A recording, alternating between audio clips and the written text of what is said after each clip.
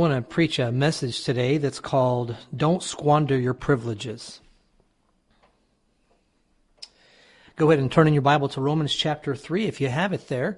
And for anybody who's going to be watching this that's not been part of our series in Romans, I'm going to do just a pinch of review that hopefully will be helpful to you. And but I'd encourage you can get all the messages on our website, cbcl.org, and you can go through and listen to the messages from Romans chapter 1 and chapter 2. I will give you a little bit of review if you've not been familiar with that, and also because we've been taking a break for quite some time. But hopefully this will be an encouragement to us as we get back into this wonderful, the Everest of Paul's writings, the book of Romans. As we get started, I think it's interesting at what stands out from your childhood. It is probably likely that you have times in your mind when you can remember when someone lost their temper. I know those stand out to me, even going back a long time. If someone who doesn't typically lose their temper loses it, well, that just attaches itself in your mind. Wanted to go ahead and mention a quick story as we get started here of a memory of mine, of my grandfather, and when he lost his temper. Grandpa Ralph is what we call him. And it happened during the summer when I was 17 years old. And I was doing some work with my grandpa that summer. And I can recall how I went through the horrible ordeal of losing my wallet, which meant that I lost my driver's license. I had my Social Security card in there, so I lost my Social Security card. And those were the two biggest things. As I tried on my own to go down and get a new driver's license and even get a new Social Security card, my experience, as far as I remember, was this. It was, well, no, I'm sorry, we can't give you a driver's license unless you can show us your Social Security card. And when I went down to get a Social Security card, it was similar. It was, sorry, can't give you a Social Security card unless you show us your driver's license. Anyway, that's what I told my grandpa. And so he said, okay, well, I'll go down with you next week and we'll fix that right up. Well, I had already been to the Social Security office and tried to get a new card, but he said, I'll take care of it. And I trusted him. He was old and wise, and that was going to work for me, I thought. So we went down to the office there, and as we waited in line and got up to the front, we told him the whole situation. Well, I've lost my wallet, which had my driver's license and my Social Security card in it, so we need to get a new one. And they told me I was going to have some more identification at that point, which I did not have. Well, it was at that point that my grandpa Ralph was going to fix this situation for me. He said, oh, it's okay. I'll vouch for him, is what he said. And that was interesting. And many of you know where this conversation was going to go, because he said, well, I've got my driver's license and you can know who I am, and I'll vouch for him. He's my grandson. And that way we can get him all set up with a Social Security card. Well, they said no. And he did not like that. I can remember afterwards hearing him tell that story, how bothered he was. I believe that they used the expression, and he repeated it. They said they didn't even know me from Adam, is what they said. He was hot. And he did not like the fact that they would not give me a new Social Security card if he was there vouching for me. You see, what had happened is he wasn't going to be able to provide what I needed to get that new card. He had good intentions. He was telling the truth. And yet it was not good enough. It was not sufficient. What we're going to see in God's Word today is that you and I do not bring anything with us that adds to the work of Jesus Christ on the cross for our salvation.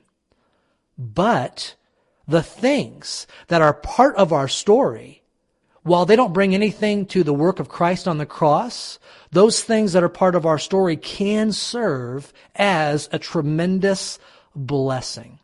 Hopefully we'll see this come through in the text today. Now we're returning to our series in Romans. Let me give you just a quick breakdown. This will go very fast, of the book of Romans and how Paul has divided it up. Let me just speak from my heart a little bit and say it is a challenge to be in small chunks of the Bible because you don't get to go through all of this in one sitting. I've encouraged our people to read through the entire book of Romans. That would be a good discipline for you to do.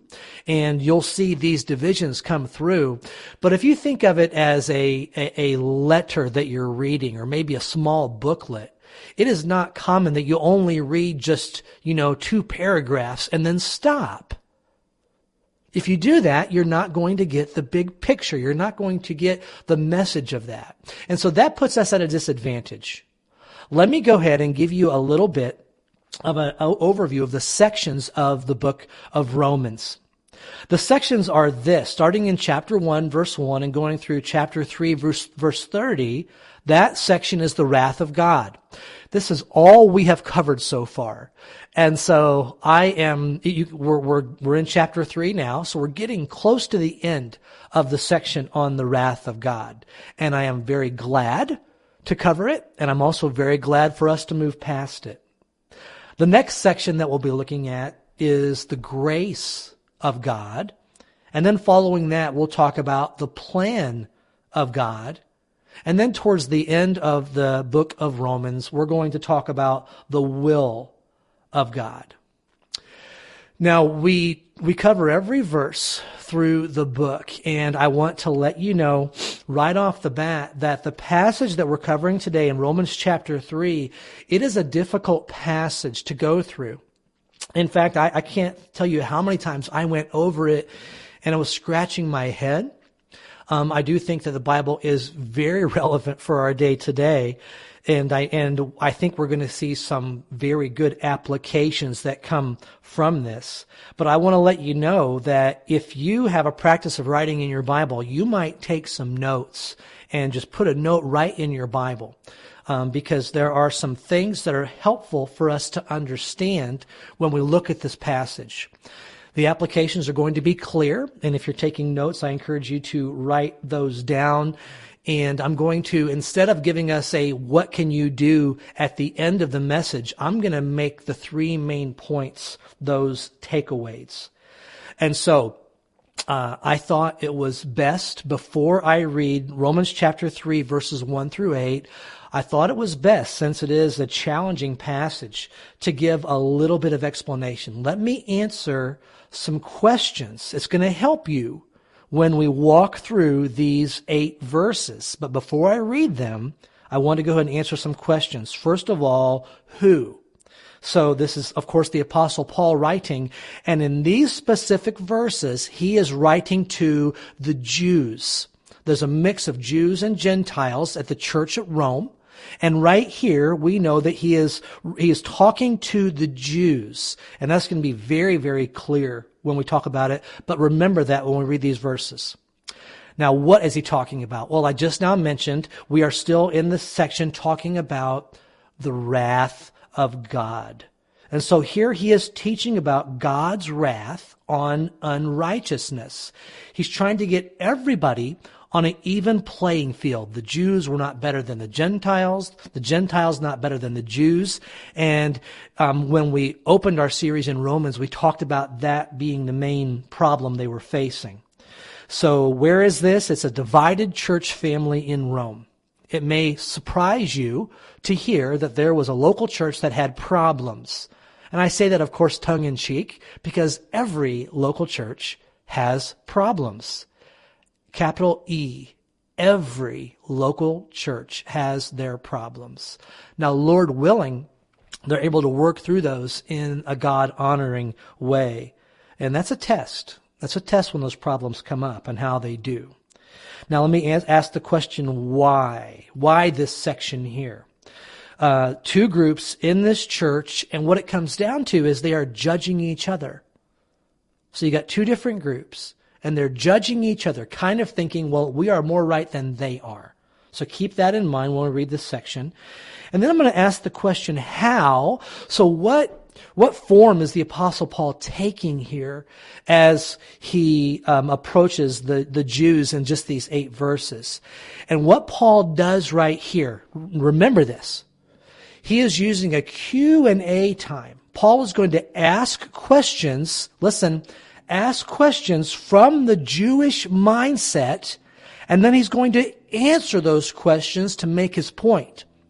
So keep that in mind, because when we read some of these questions, it's going to be confusing. What is Paul trying to teach us, you might think? And yet when we understand that he's using a method, he's asking a question that he knows some of them might ask when he talks about this point. So he's asking a question, kind of a devil's advocate, if I can use that expression.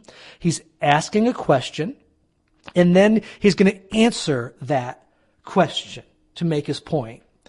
And the point is when we interact or when we disagree with brothers and sisters, we need to keep in mind, this is going to come through in the applications. When you and I interact with brothers and sisters in the local church, we must keep in mind that I am not any better than they are, and vice versa. So oftentimes we walk through and lift ourselves up a little bit. I know I'm right. I'm better than them in some ways. And we must keep in mind constantly, when we live the gospel, that means we constantly live the fact of the depravity of man, that I was no more worthy of them to receive this gift of salvation.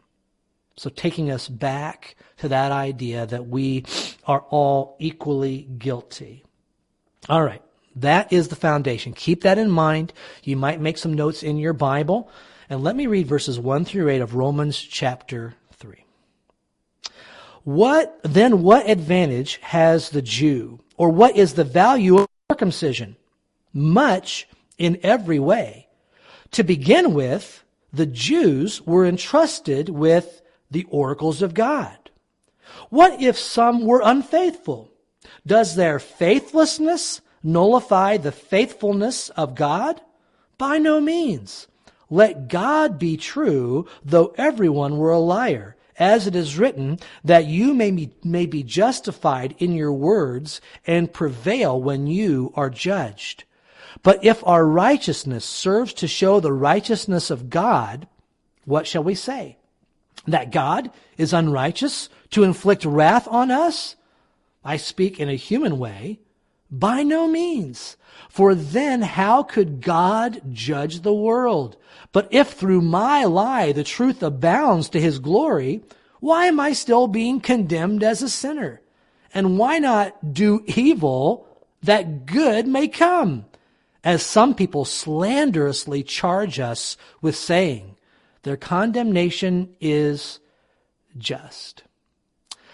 Now, we're not going to cover verse 9 today, but likely many of you have in the past memorized Romans 3, 9, and 10.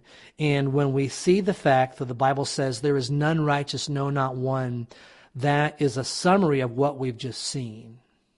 But remember, Paul is asking and answering questions here, and he's doing it with the Jewish mindset. That is what's going on.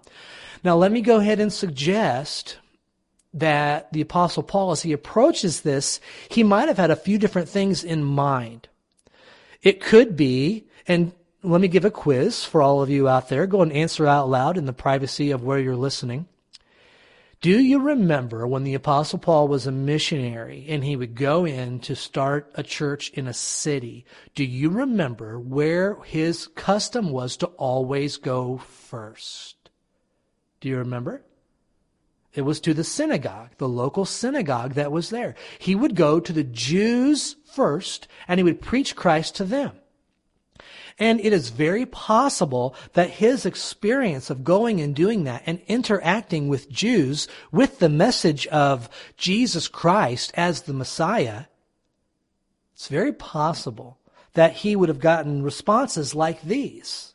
And I'm going to give you a couple summaries of what that might have looked like. It also could be that the Apostle Paul, before he accepted Jesus Christ, before God knocked him off of that horse on the road to Emmaus, We are wonderfully blessed to have a record of him before he was saved, and he stood there when Stephen gave his defense. And it could be that this is what Paul would have thought when he heard Stephen talking about that. And if you're familiar with the story of Stephen, the first martyr for the church, we know that the men there, even the best debaters, could not refute what Stephen was saying. So it could be that maybe those things are coming into his mind. Here is what he knows will be some objections from the Jewish people. He is going to know right away that some of them might be saying something like this. It sounds to me like you're denying the privileges that God gave to the Jews. Is that what you're saying, Paul? Because he's going to have a fight on his hands if he's saying that. Also, we find here in these first 8 verses of Romans chapter 3, where they might say, you know what? It sounds to me from what you're saying like God doesn't keep his promises. These are arguments that would come up. And let me go ahead and tell you Paul's approach to this. Paul does not say, this is important, Paul does not say that there is no advantage, nor that God doesn't keep his promises. But catch this. What Paul is saying is that if you have not taken these privileges by both hands, then those privileges or those advantages will actually rise to testify against you before God. There are advantages. There are privileges, but they're not enough. That is not going to cut it when it comes to when we're standing before God and he is judging us. Is our name written in his book? And all those other things, they might be advantages, they might be good things. They are things that maybe we should rejoice in, and we're going to look at that in a little bit. But when it comes down to it, if they did not take a hold of those privileges by both hands, those privileges would actually rise against them to testify before God. He's going to make the case that many people have turned the advantages into disadvantages. All right. If you're taking notes, number 1, and these are the takeaways too, so if you like to have a little what can I do for the sermon, write these down. Number 1, don't squander the privilege of God's Word. Do not squander the privilege that you and I have of God's Word.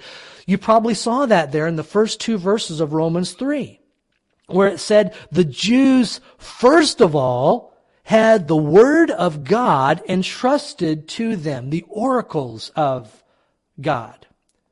So advantages that they have. Now, as we continue our study in the book of Romans, we're going to see some more advantages that they definitely had in Romans chapter 9. And if you want to jump ahead, you can look in Romans 9 and read them. They're listed there right toward the beginning of the chapter. But he describes this advantage as foremost. That they were entrusted with the oracles of God. Some versions say chiefly when it describes this. Mine says to begin with. Others might say first of all, you've been entrusted with the oracles of God. And so for this audience, Paul wanted them to understand that the Word of God was what gave the Jew an edge over all other people when it came to purpose in life, when it came to joy.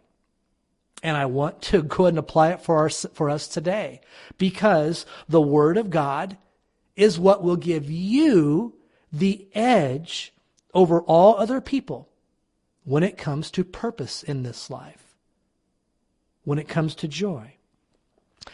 A wonderful verse that helps us with this is familiar to us, 2 Timothy 3:16 and 17, that says, all Scripture is breathed out by God and is profitable for teaching, for reproof, for correction, and for training in righteousness, that the man of God may be complete, equipped for every good work. The Word of God gives you the edge to be complete in this world. And the argument is here, that I can be complete when I know and apply these words that were, 2 Timothy says, breathed out by God. What does that mean? Breathed out by God. Were the writers simply just basically robots, just dictating what God told them to write down? That's not at all what we find. Instead, we know that the different Bible writers, they had their own style. So you name the writer of the book, and they had their own personality. They would have their own style. They would have their own unique experiences that would influence that writing. What we do see is that God moved them along as they wrote. We have the exact book that God wants us to have. Peter explains this a little bit in a more helpful way in 2 Peter 1, verses 20 and 21, where the Bible says this: "No prophecy of Scripture comes from someone's own interpretation, for no prophecy was ever produced by the will of man, but men spoke from God," listen, "as they were carried along by the Holy Spirit." Carried along. That phrase, carried along, it's a sailing metaphor that is being used there. Speaking of a ship that is being carried along to its destination by the wind.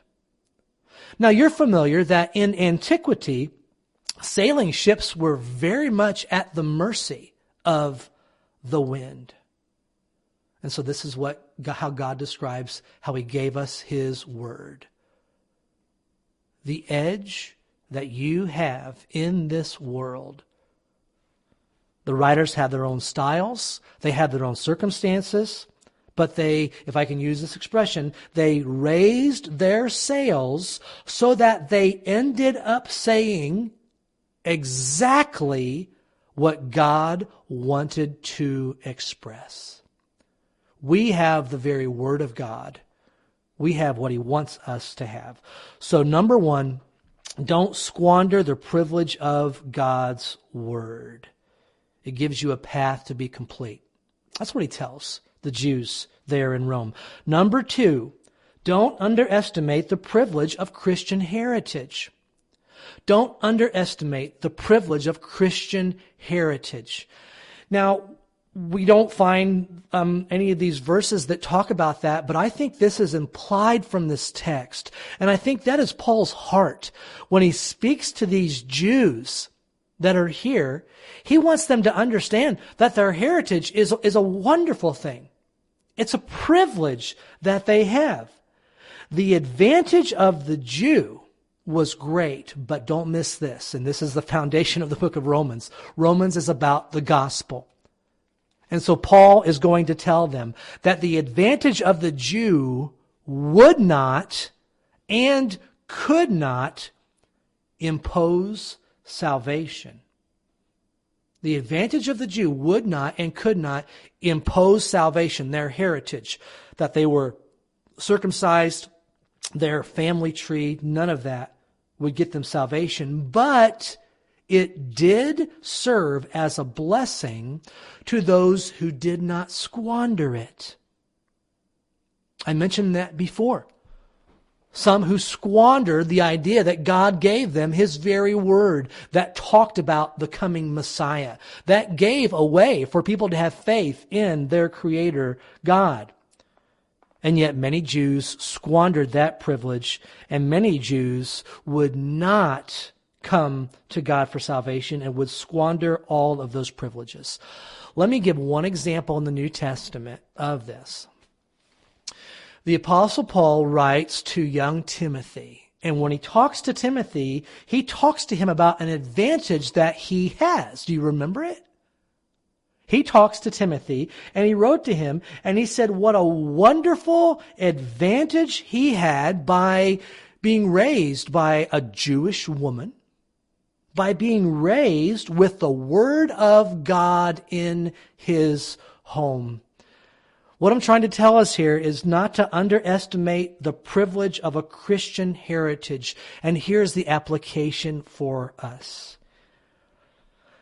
If you, this doesn't apply to everybody, but it applies to many. If you were raised in a Christian home, do you understand that you have incredible advantages? We are sharing a testimony time over WMPC throughout the week, Monday through Friday at about 5:05 p.m. We're sharing somebody's testimony, and people have responded wonderfully by sharing their testimony so that we can share it over the radio. We're getting a mixed kind of testimonies. We have gotten some, even this past week. We read some testimonies of some people that heard the gospel since before they can remember it. They never remember a time in their life where they weren't hearing the gospel. There were some other testimonies of people who never really heard the gospel until an older point in their life. Maybe they didn't hear it growing up. Maybe they didn't hear it in the church that they attended.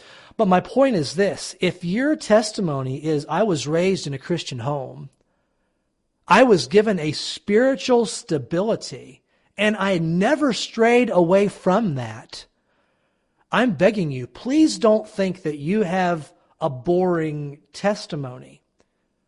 You see, if you were raised in a Christian home with a Christian heritage, then your story is one that is to be most celebrated.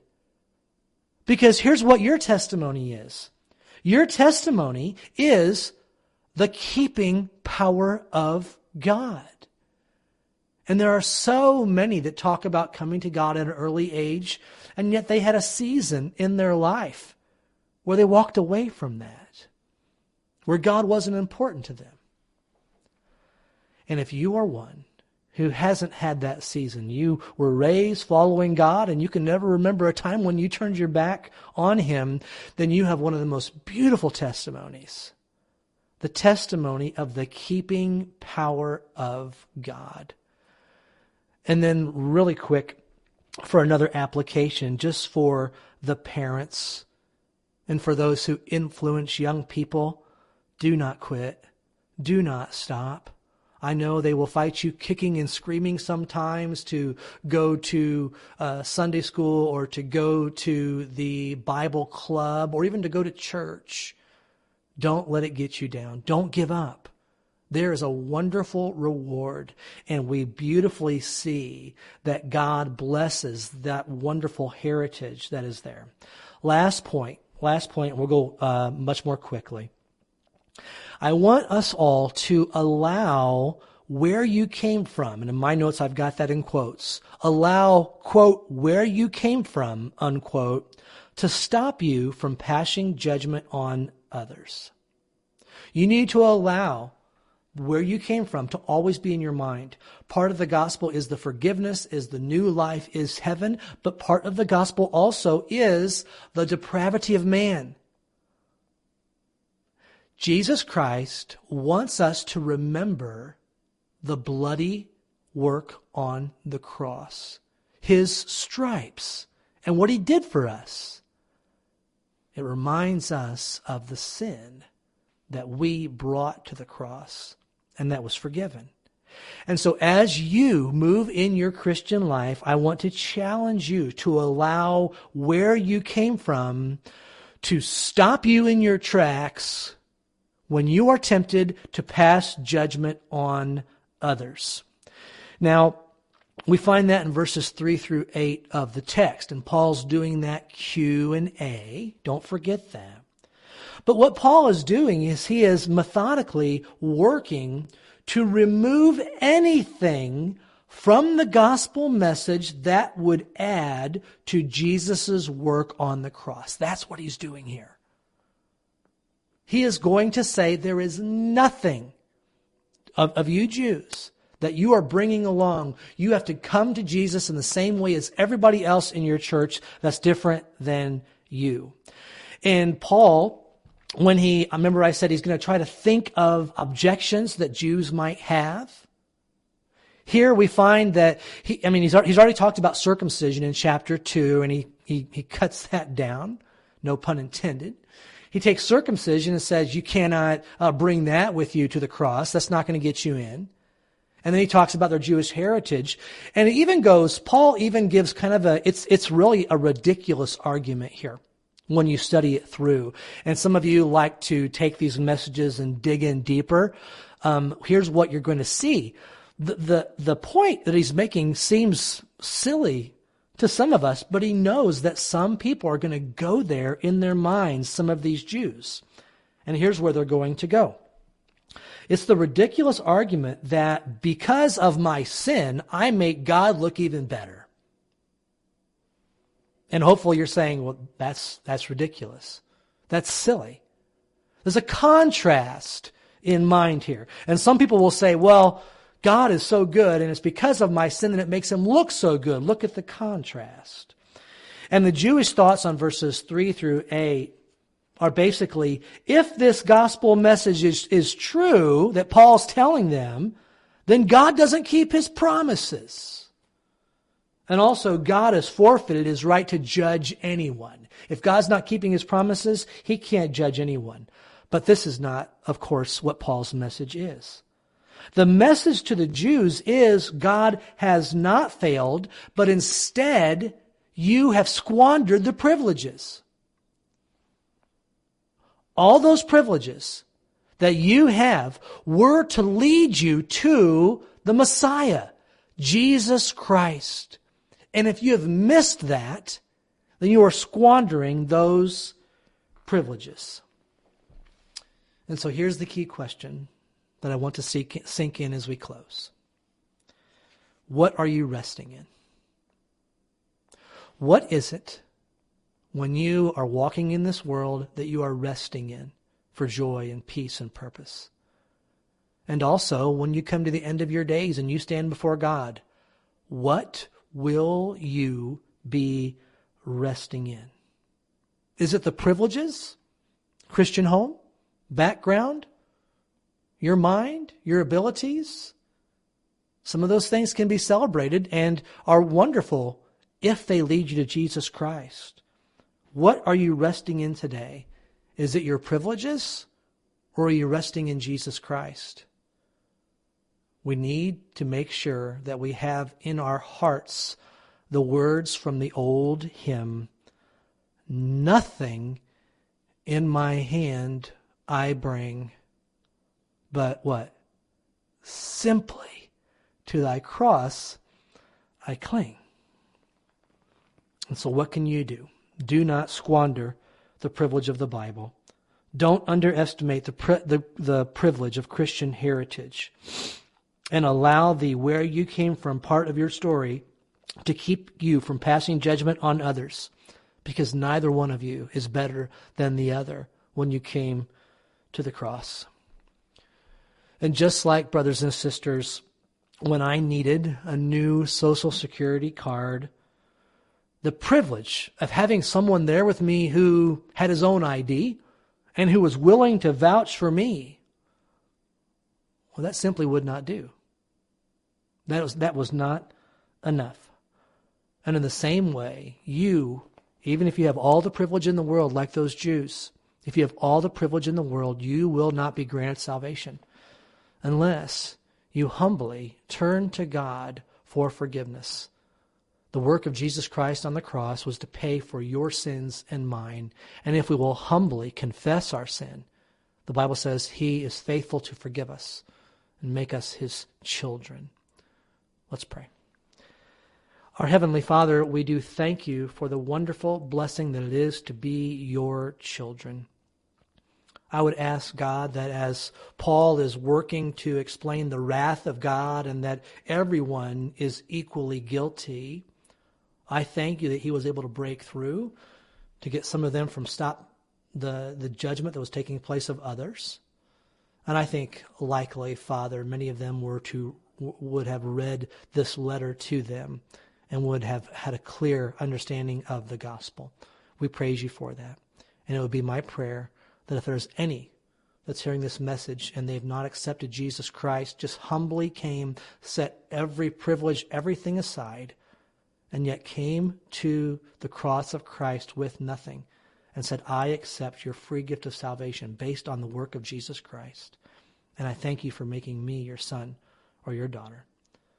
And God, we thank you that you save men and women in this way. In Jesus' name we pray.